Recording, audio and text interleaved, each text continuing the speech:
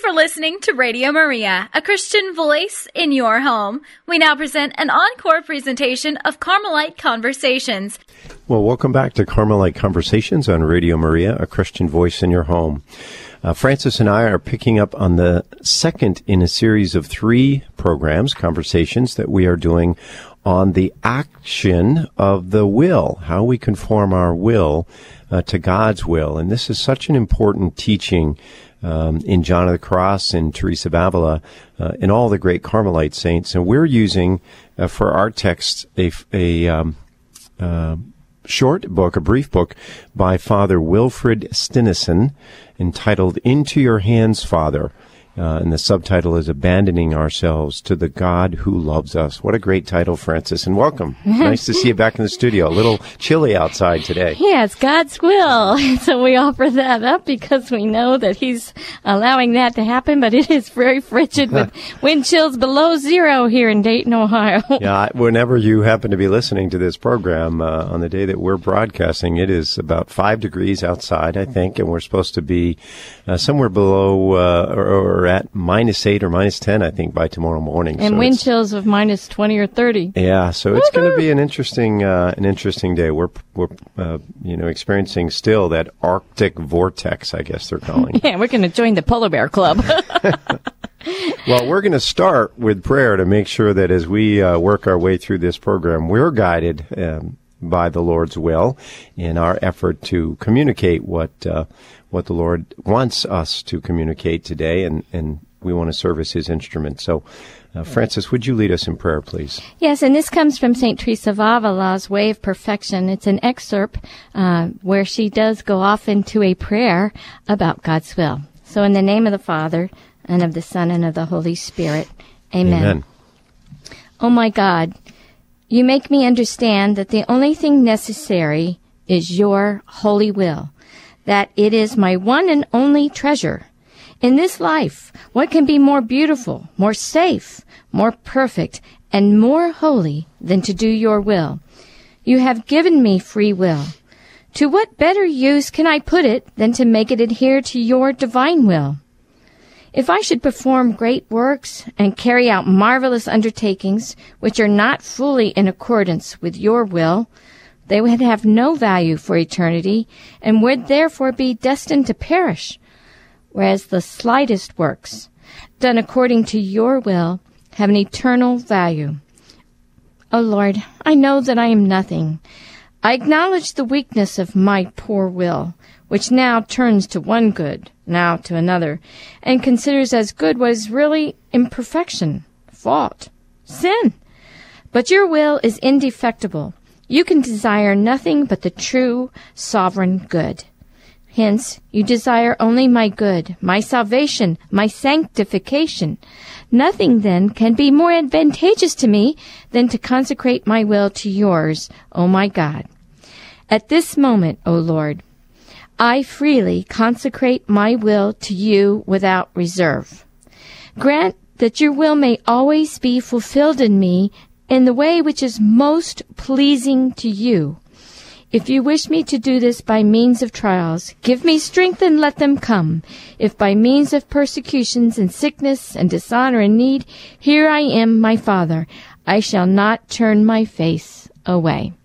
In the name of the Father, and of the Son, and of the Holy Spirit. Amen.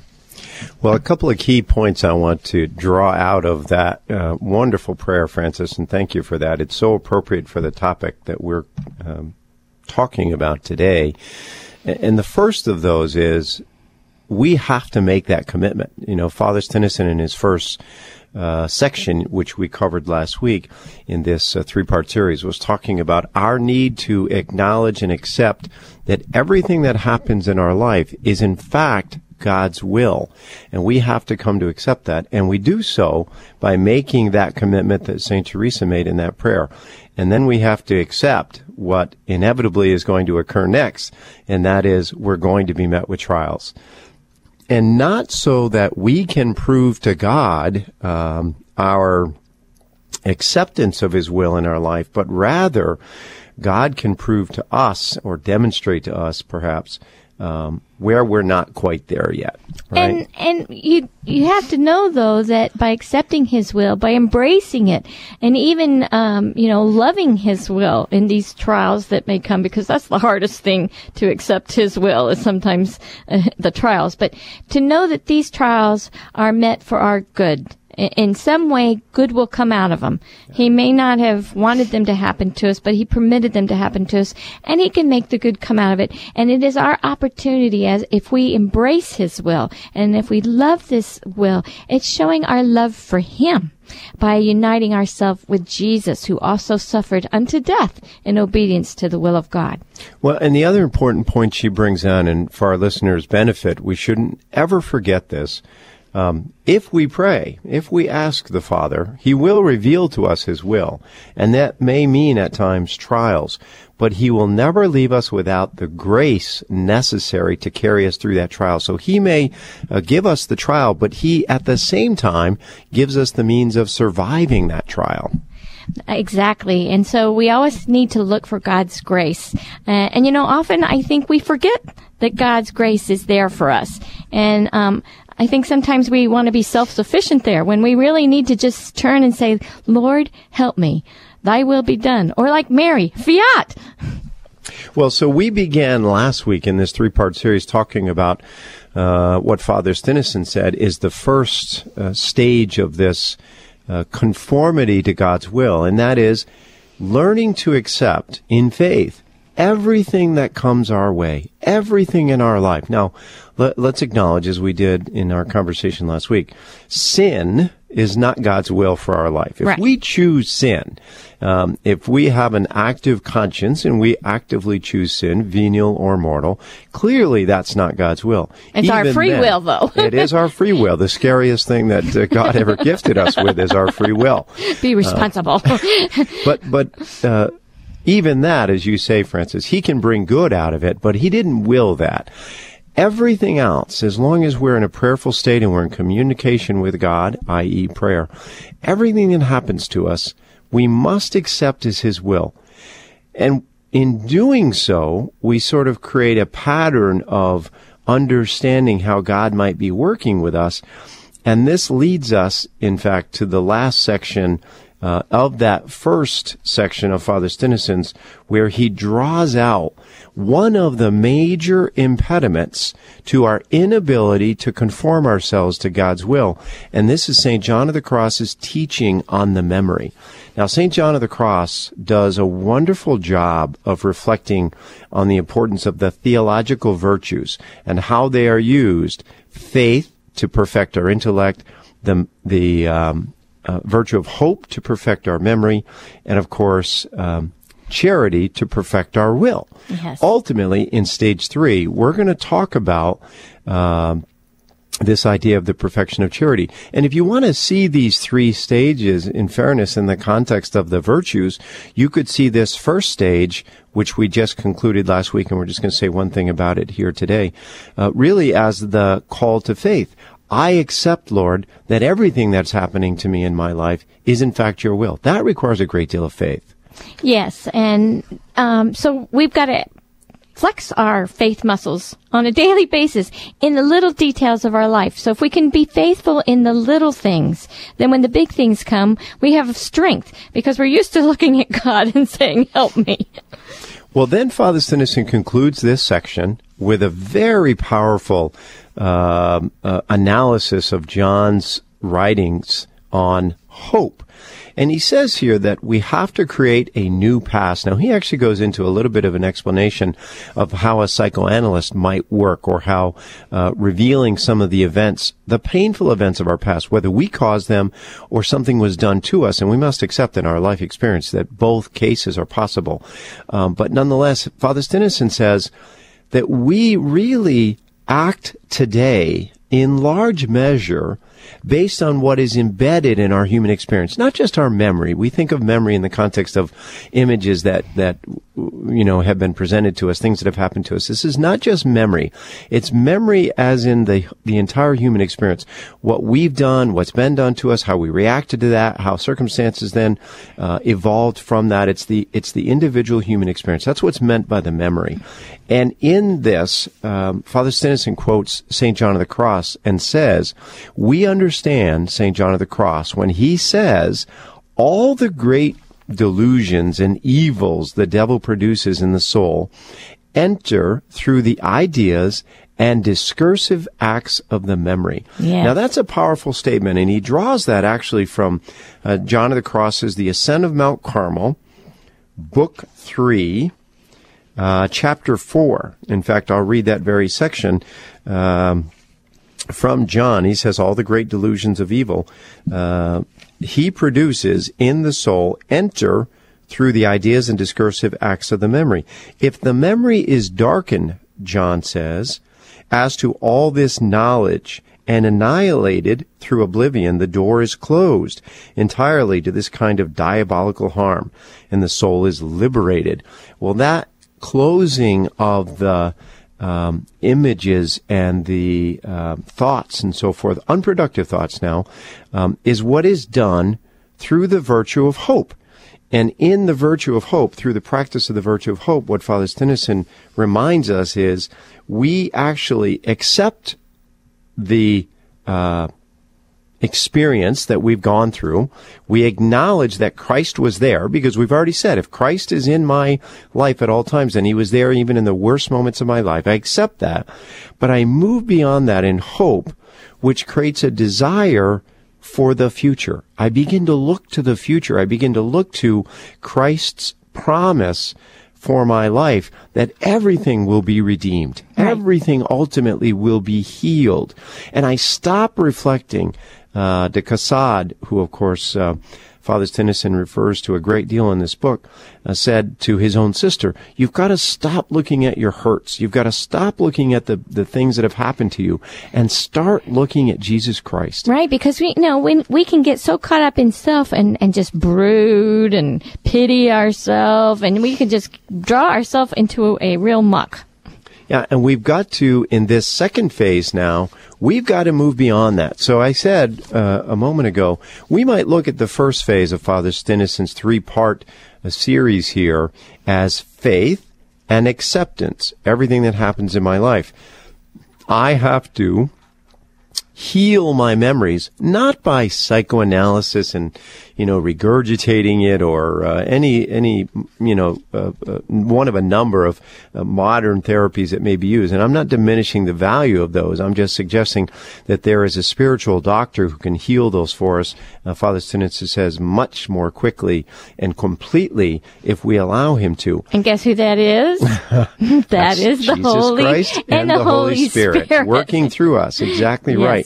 And so the practice of the theological virtue of hope says I've got to begin to turn myself to the acceptance of Christ's promise for my life and stop thinking about my childhood, or stop thinking about my divorce, or stop thinking about the financial troubles, or stop thinking about that terrible accident I may have experienced as a child that left me with a condition that I've now had to carry through life. These are realities. We accept that. We know they happen.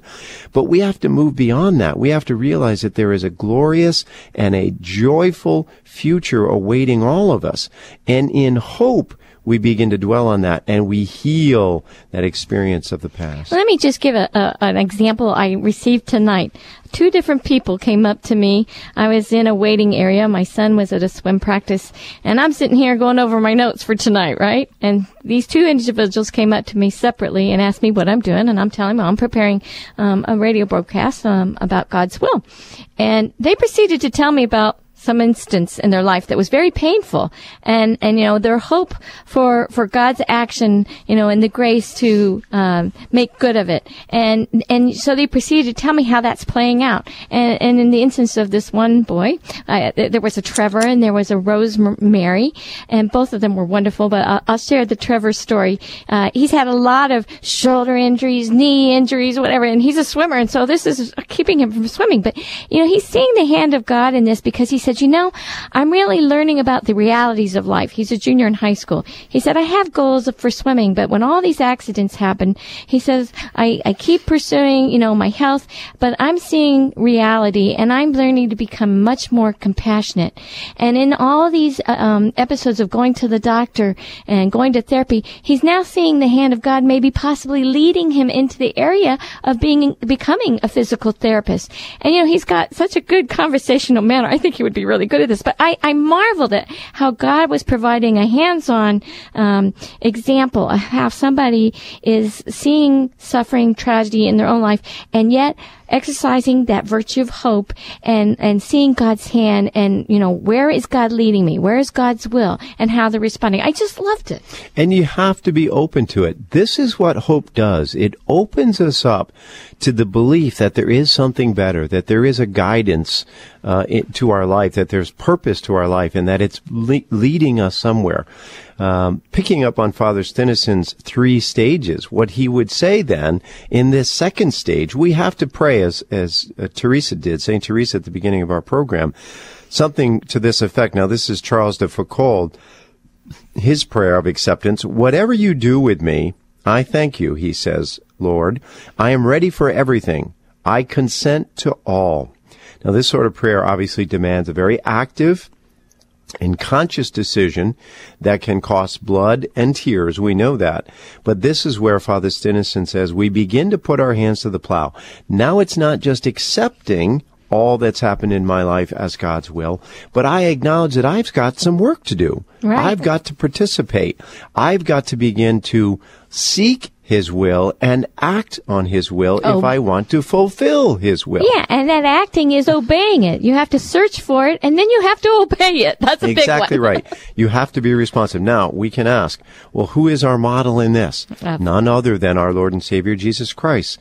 From John 4:34, I can do nothing on my own authority, Christ says, because I seek not my own will, but the will of Him who sent me. Now, let me ask this question of our listeners, and you should each ask it of yourselves. If we knew that there was a way, let me say it this way. If we had the choice to get up tomorrow morning and decide for ourselves in every hour what it was that we were going to do, and all of the decisions that we will face in a day, which are many throughout the course of anyone's given day, there are a number of options available to us for how we will use our time, how we will conduct ourselves, what we will say in certain circumstances. If we had to choose all of that on our own, or we had the alternative of being guided by someone who created our past, who manages our future, and who is in complete control of the present situation. And is all wise and all seeing. And is, by the way, doing that for everybody else. Which would we choose? Well, the truth of the matter is most of us on a daily basis choose to make our own decisions. And we don't do so in a lack of obedience, at least we don't perceive it that way, but it is the way we operate. We have to open ourselves through the practice of hope, a desire to fulfill God's will, and then to obey it, as Francis said, once we know it. We've got to open ourselves and let God direct the course of our day.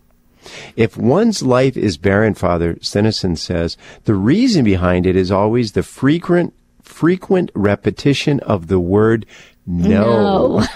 No, I won't serve. God, I'm not no, going to do. No, I won't do it. Yes, exactly.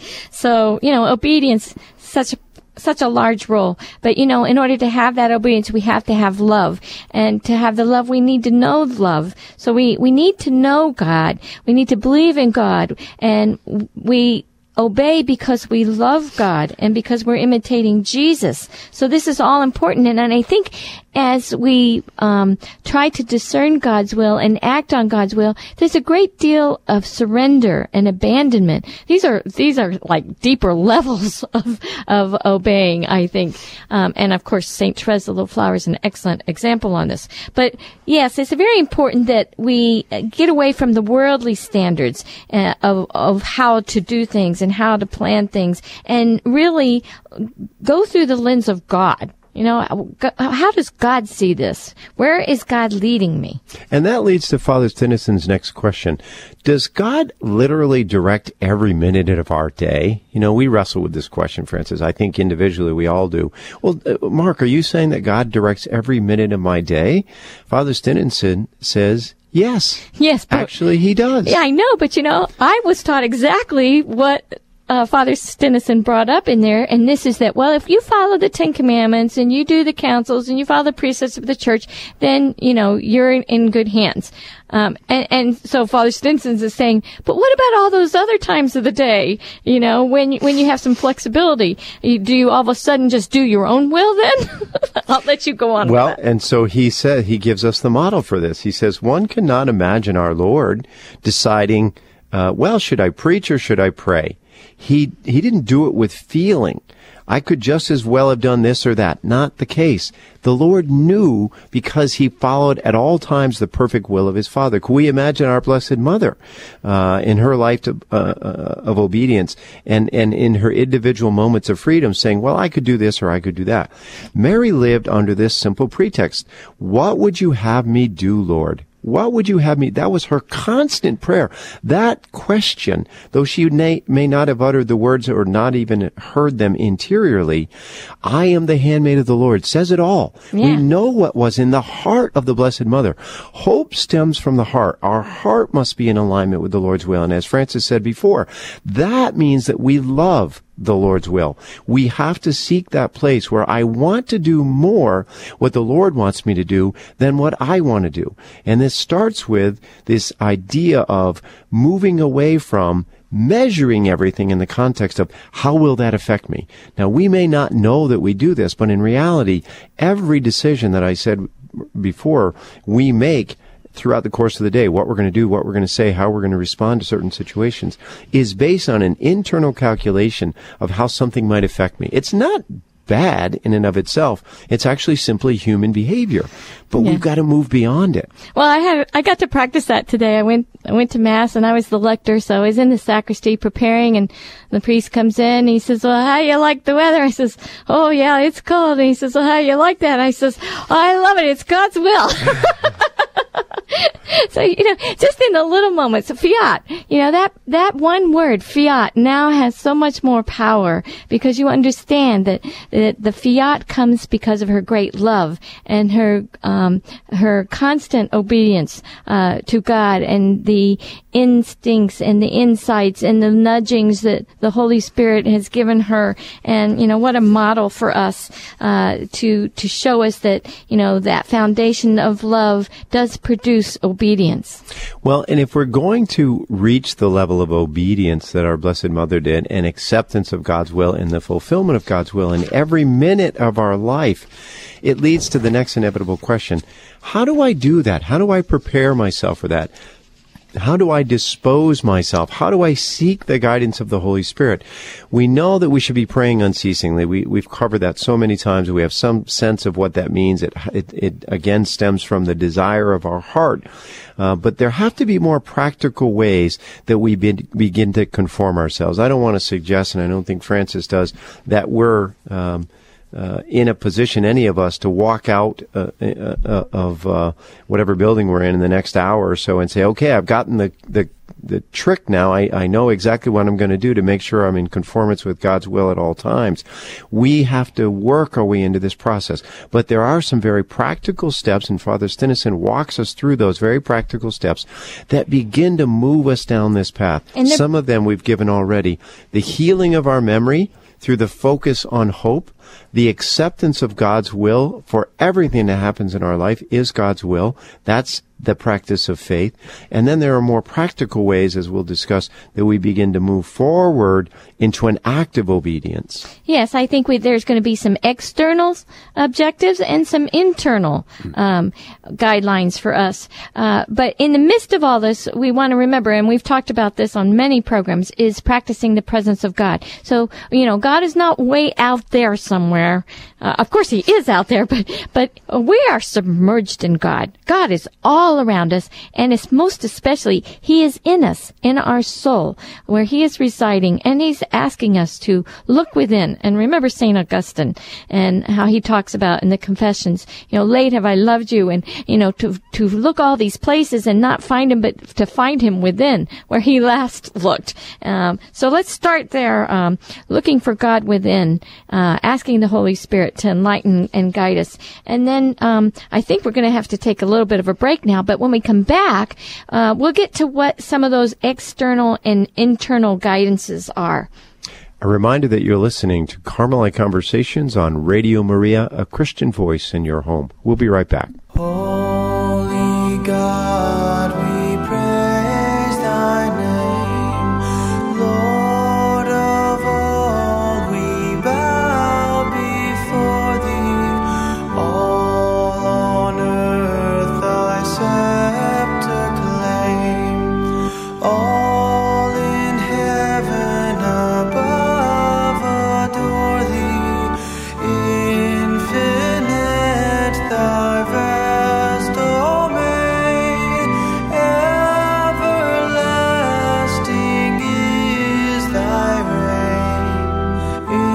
Infinite thy vast domain, everlasting is thy reign.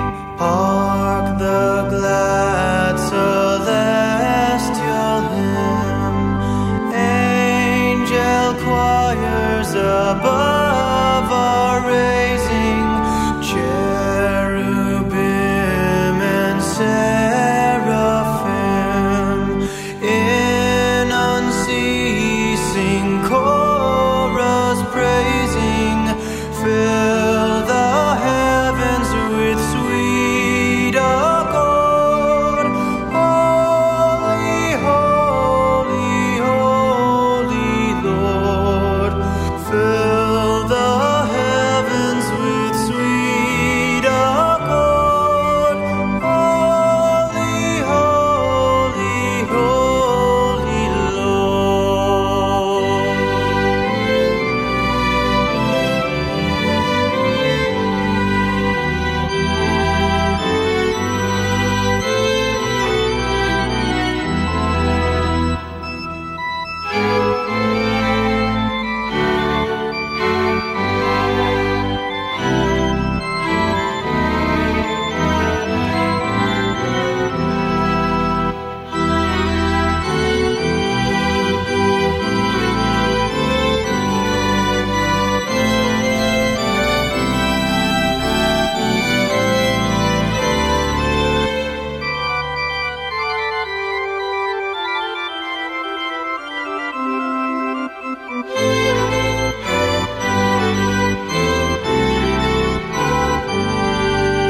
Holy Father, Holy Son, Holy Spirit, three we name thee, though in essence only one, undivided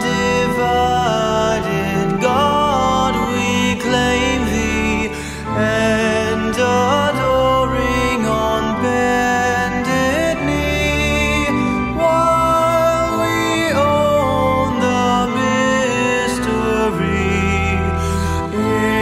Infinite thy vast domain, everlasting is thy reign. You're listening to Radio Maria, a Christian voice in your home. The program you're currently listening to is a rebroadcast of Carmelite Conversations. Well, welcome back to Carmelite Conversations on Radio Maria, a Christian voice in your home. We're talking about, Francis, this idea of conforming ourselves to God's will, as is true in so many of the teaching of the great Carmelite saints. We can provide the principles and the guidance of the great saints on the path that they walked, and in large measure, Father Stinissen is using St. John of the Cross, Jean-Pierre de Caussade, and his great writings on abandonment. But no doubt there are members of our listening audience who've had their own experiences in conforming their wills to God's and finding success in that. Or maybe there are some that are still struggling with it. That they can also share with us on Carmelite Conversations on Facebook.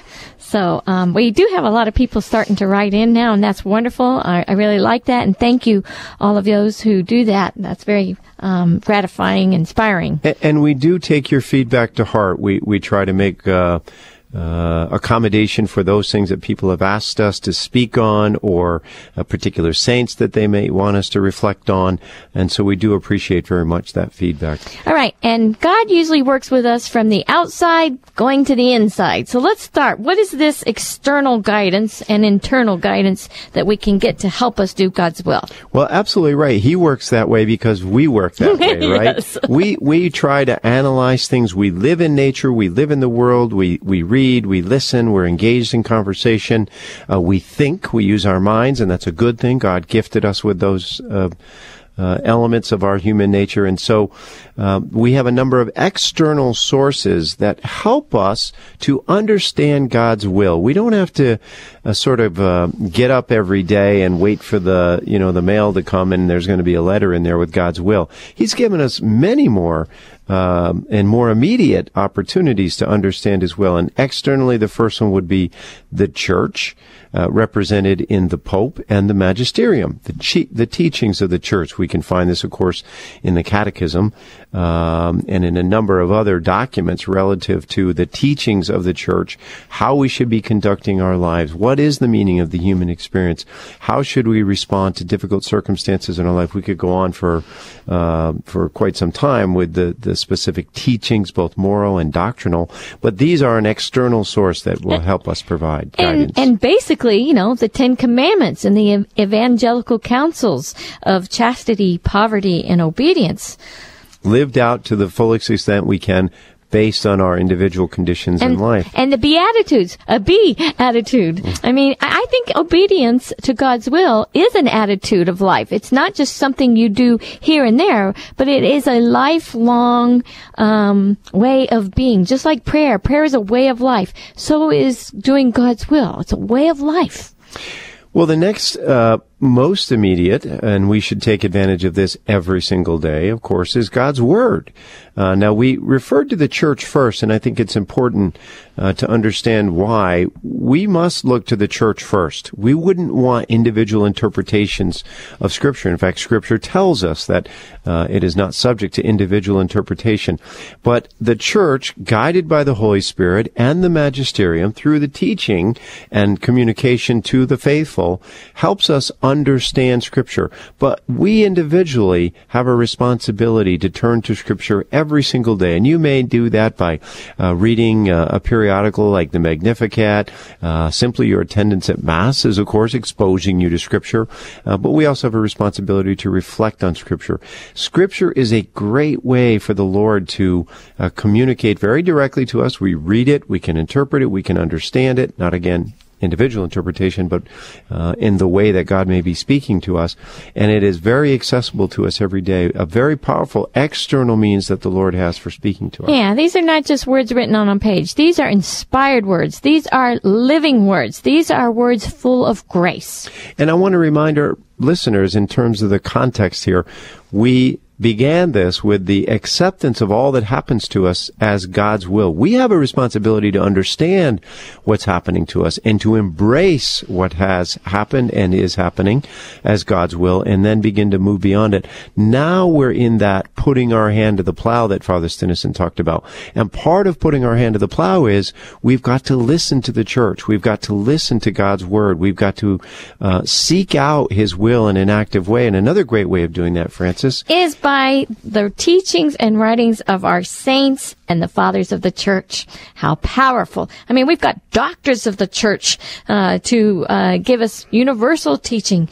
But, we want to learn from them, and we want to imitate them, but we all have our calling to live our unique life. So we don't want to be somebody else. We want to be who God has created us to be and fulfill His will for us. But we can learn so much from those who have gone before us. And that's exactly, I think, the point that we've raised so many times about St. Teresa's life. You know, we might wonder, well, why was there a St. Therese of Lisieux who was taken home to glory at a fairly young age, and yet poor St. Teresa had to hang around for quite a long time. And of course, we know. And you too. And that's right. We're still here. John of the Cross went a couple of years before the age that I am now. So I'm hanging. Obviously, I'm not as ready as John was. But the point is, for those folks, not for me, Francis, but the reason I'm still here is I haven't learned yet. But St. Teresa had to live out the life that God had planned for her, because she would leave signposts along the way. Oh, yes, I'm so glad she lived a long life so that she could speak to us all these experiences, all these things that she's learned, and give us guidance on how to respond favorably to God's call. And again, as Francis points out, we each have an individual mission, something that the Lord has specially created us for, and that He wants us to do. And it's not like we have to sort of, He's not playing I have a secret. His secret is revealed every day. We might wonder sometimes, well, why doesn't the Lord just tell me what He wants me to do? Well, I'll tell you, because we would immediately mess it up. Or we might say, oh, no, I can't do that, and run away. And of course we can't. We always look at God and say, help me. You do it for me. Just use my arms, use my feet, use my eyes, use my voice, whatever. But I'm yours, Lord. Just take over. And He wants us to do that every day. He wants us to give into that every day. We're going to talk about that in just a moment, in terms of how we find the Lord's will each and every day, because that's how it's revealed to us. Seldom does the Lord show us the 3-year plan. Right. As much as we might like that. He may plant something in our heart that we know won't come to a realization for some time, but He doesn't often say, here, I've mapped this entire thing out for you. All you got to do is connect the dots. And more often than not, He works through the ordinary rather than the supernatural or extraordinary. And that's important for us to know. The next external means that He has, which actually transitions to the internal means, and that is the sacraments. Most especially, I would say, the sacrament of reconciliation, because here we begin to understand not only God's mercy and His love and His acceptance of us, but as we sort of move back and forth off course towards nonetheless His goal, because He's the one who's determined the outcome, not us. We're not going to mess it up. We can't work hard enough to mess it up as long as we desire to pursue His goal, but we're going to be off course most of the time. And reconciliation through the church helps us to get back on course and sort of course correct those deviations from that course. And we learn from our mistakes, and we grow from our mistakes. So, it's good. And, I'm going to throw out this one, Francis, which I think you hinted at just a moment ago. Just genuine conversation with people every day will teach us and reveal to us God's will. Have you ever had the experience of somebody just saying something to you and it hits you in a very dramatic way and you think, I think God wants me to do that. I think I'm being called to that. And I will say and encourage our listeners that this is more often or more likely to happen if your circle, if your community of friends are also believers and they are people who are on a similar path. That's why the importance of community.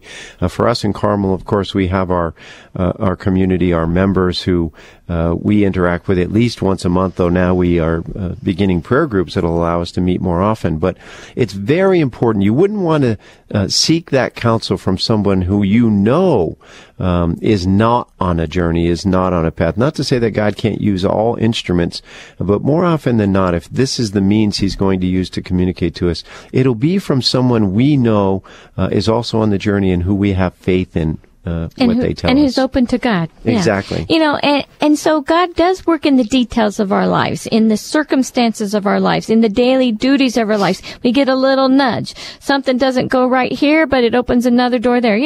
How everybody says, well, if this window closes, another one opens. It's those kind of catchphrases that help remind us that God is paying attention.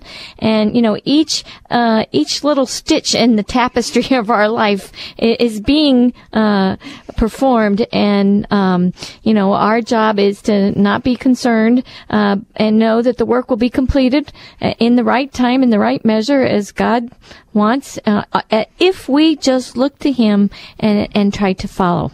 Yeah, so the answer to the question that Father Stinissen raised at the beginning of this section, before we get to the internal guidance, is God actually guiding us every minute of our life? And the answer, resoundingly, is yes. The question is, and the challenge is, are we listening every minute of our life? So we have a series of external ways of doing that, but we also have internal ways. And of course, the most important, we mentioned the sacraments, which are both an external sign and an internal means of acquiring grace. But the other very powerful internal means we have, of course, is prayer.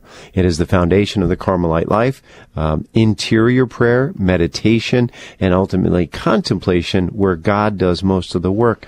These are the most important means that we have of gaining an insight and an understanding of what God may be calling us to do at any minute in the day. And these are important because prayer, as we define it according to Teresa, is an intimate conversation with Him whom we know loves us. So it's relationship. And, we do have, the Eucharist. Of course, that's an external and internal sign and sacrament. But, we can't be receiving that every moment of every day. Once a day we go to Mass. If you go to daily Mass, sometimes you can go twice. But anyway, we have prayer access. We have the ability to access prayer every moment, every place, regardless. So, well, in addition, what Father Cassad talks about is the practice of silence. We talked about this at length on previous conversations, Francis. And what he refers to it as is developing a spiritual ear. Yes. God wants us to develop a spiritual ear. By silence, of course, we mean silence in the largest context, quieting all those things in our life that are not God. We talked about that in the context of memory. We have all these things from our memory, from our collective human experience, that act on us throughout the course of the day and cause us to react and respond in certain ways. And John of the Cross says the practice of the virtue of hope will lead us out of that, heal that, and move us to a future of desire and desiring God's will. But Father de Cassad and Father Stinissen, quoting de Cassad, talks about what he calls in the French, attrait non suspect, which is an unexpected instinct that comes as a result of our actions in prayer, our obedience in prayer. In responding to God's desire to speak to us, we lend a spiritual ear, and we get an internal compass that helps us understand. Now, most of the time, as I've said before, as we're along this path, we're going to be slightly off course. I don't know. I used to be a navigator, Francis, and I may have told this story, but I didn't know that. When an airplane transitions, let's say, across the ocean, 90% of the time, that airplane is actually off course. It's constantly making course corrections, either left or right. It never flies a perfect path. Wind and air pressure and other things affect it and cause the airplane to go off course. It's inevitable, but it's constantly course correcting. Well, that's what our spiritual life is. Excellent. And the compass, the internal compass, is destabilized occasionally, but is restabilized through the practice of these interior pursuits, if you will, of God's will. The sacraments, prayer, the Eucharist, of course, listening, and listening in silence. All of these lead to this attrait non suspect, or the unexpected instinct. We will get a knowledge of God's will for us in a given moment, in a given decision, maybe over the course of a long-term plan that He wants to fulfill in us. It'll just come to us. Yeah. And then the details start to fall into place. It may be a nudge or an intuition or a spiritual insight. Those were other words that you might use to describe that. And what's important about the way that this is described is we're not sitting there stewing and wondering and calculating and evaluating in order to try to understand God's will. the fact of the matter is that we will come to know God's will more in a peace and a stillness and a quiet and a contemplative manner, in a manner of surrender and a manner of abandonment to His will, than if we sit and calculate or evaluate or think about or analyze ad nauseum in an effort on our own part to understand God's will. Well, some people can get stuck here, and to not decide is to decide, and that's not moving forward. So I think it's important for us to say, okay, I'm going to make the best decision I can at this moment, at this time, and then in faith you say, and if I'm off course, Lord, help me, get me back on track. But for now, this is the direction I think you're leading me, and so in faith, I'm going to go this way. And that way, we can have peace. If we're going to be full of anxiety, that's an indication that, we maybe haven't considered everything, or we're dwelling too much on the ego, the self, rather than on the strength of God's grace that is present before us. Yeah, from Scripture, of course, God is the God of peace. 1 Corinthians 14:33. His will leads, as a rule, to a deeper peace. Our egoism is what leads us in the other direction, our pursuit of self. Jesus does not try to realize a detailed plan that he has in his pocket, Father Stinissen says. Instead, he carries out the uninterrupted dialogue with the Father, which reveals God's will to him at every moment. What we are asked to do is avail ourselves of the revelation of God's will in each moment. And yes, we're going to be off course, but we're not going to be off course because God is failing to communicate. We're off course because we're failing to listen, and maybe to accept, and maybe to respond. These are other challenges that we'll face inevitably. Yeah, and sometimes we can get too intellectual about it. Sometimes you just have to leap in faith. And I think God likes it when we practice faith, right? Faith is the proximate means, the closest means of growing in love of God and neighbor and growing in holiness. Well, again, Father Stinissen falls back to the teaching of John of the Cross. And here he's talking about this openness and availability. It's the opposite of what I said before is often a trap for us, and that's when we weigh things and we evaluate things. And again, I want to emphasize, we do this subconsciously. We may do it overtly. We may say, well, let me think about whether that's in my best interest, and is that a good thing? And let me, sort of put a pluses and minuses, a scale on it. And we can do that. We may do that, but internally, we are constantly evaluating, reacting, evaluating, judging, whether, in fact, something that's happened is in our best interest. Is it a good thing for us? Is it a bad thing? How should we respond to it? Father Stinissen says, here's where we need to fall back on John's teaching of both detachment of our own feelings, our own desires, our own ambitions, and also practice the nada. This is another a place where John would have applied this teaching of the nothing. Don't pursue anything that's of your own will. Now, this takes time, and I want to emphasize that. This isn't something, again, that you're going to walk out the door and start doing tomorrow, but getting ourselves through the practice of faith, accepting that all that happens to us is God's will, that God is not trying to hurt us. He's always trying to lead us forward, and practicing hope in that we desire to fulfill God's will, even though occasionally we're going to go off course. God's going to always correct us. What John is saying is, stop deciding on your own what it is that's going to lead you along the journey, or in his context, up the Mount of Carmel. Stop making those decisions on your own. Let God reveal it to you. Practice nada, pursuing nothing. God will reveal it to us in each and every day. Now, this doesn't absolve us, as we talked about last week, of our individual responsibilities to fulfill our obligations. We have to get up and go to work. We have to, take care of our children. We have to monitor our homes. We have to, take care of aging parents. All those things are still our responsibility. It doesn't absolve us of that. What it absolves us of is the worry over whether all of those things that are happening to us are in fact the right things that should be happening to us. Are they leading us down the path? We need to stop worrying about that. We need to put that aside. Yes, put ourselves in God's hands, and we're in good hands.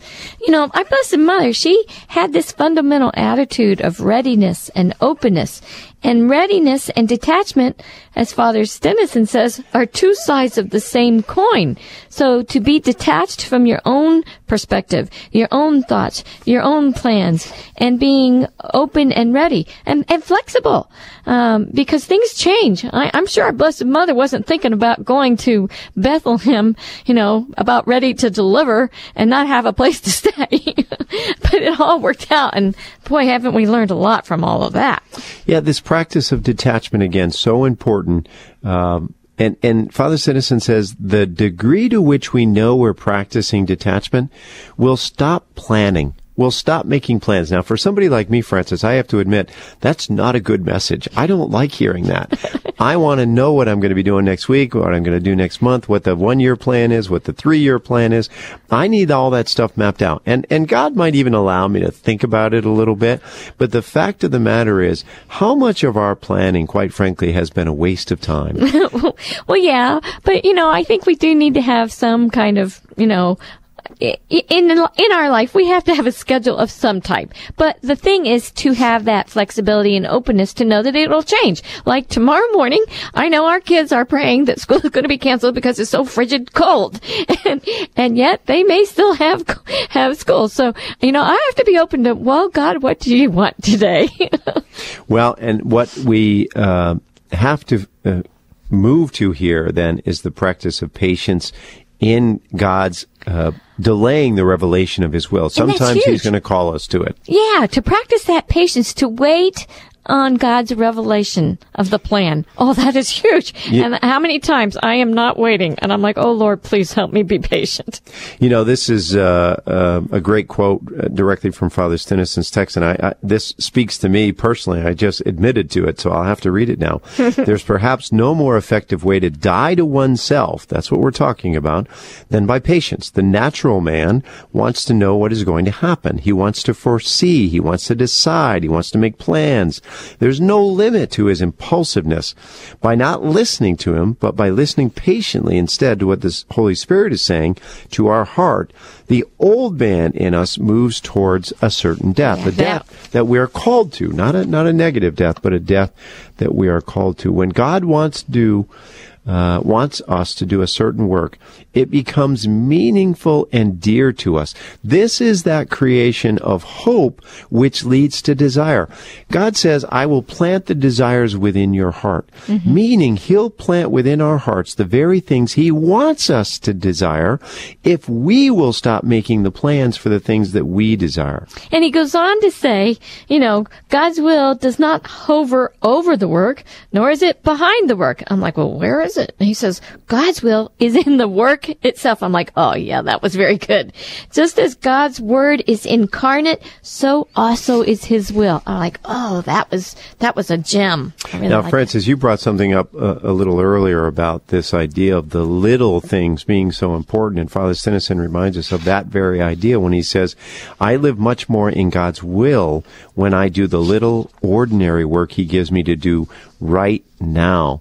Tomorrow is now. We're creating our future in the little things that we do. Of course, the master of this was St. Therese of Lisieux.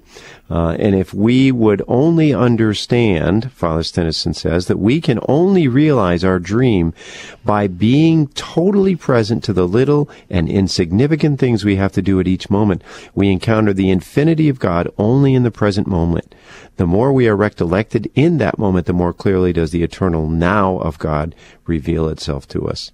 This is what we are being called to in this living out of the obedience to God's will. In his famous work on abandonment, de Caussade says, the only rule is the duty of the present moment.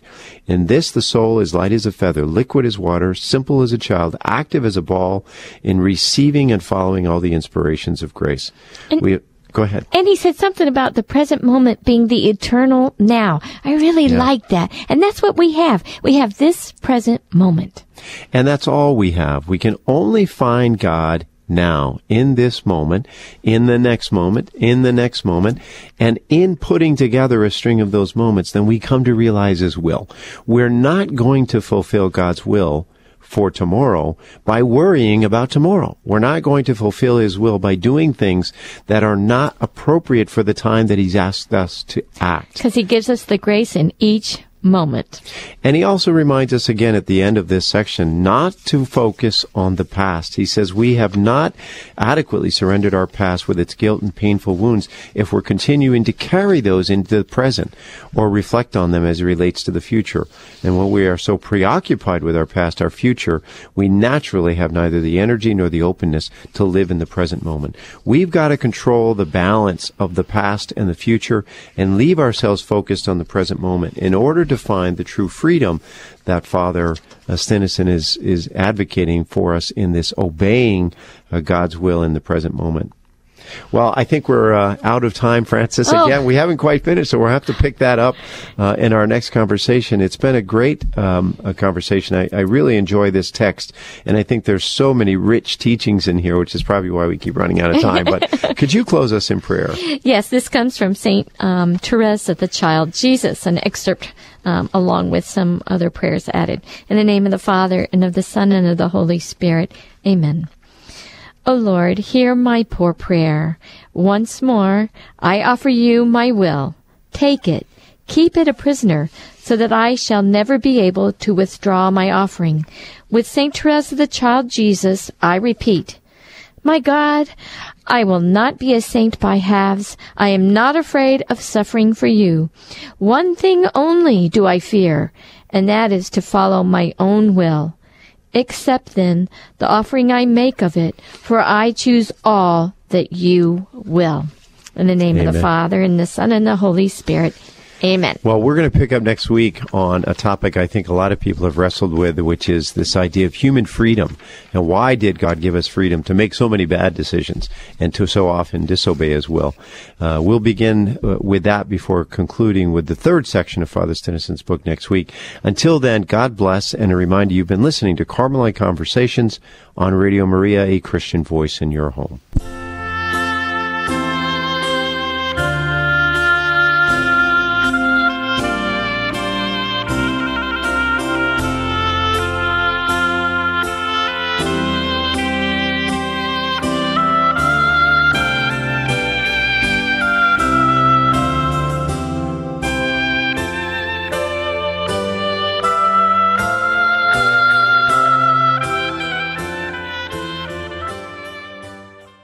Listening to Radio Maria, a Christian voice in your home. The program you just heard was a rebroadcast of Carmelite Conversations.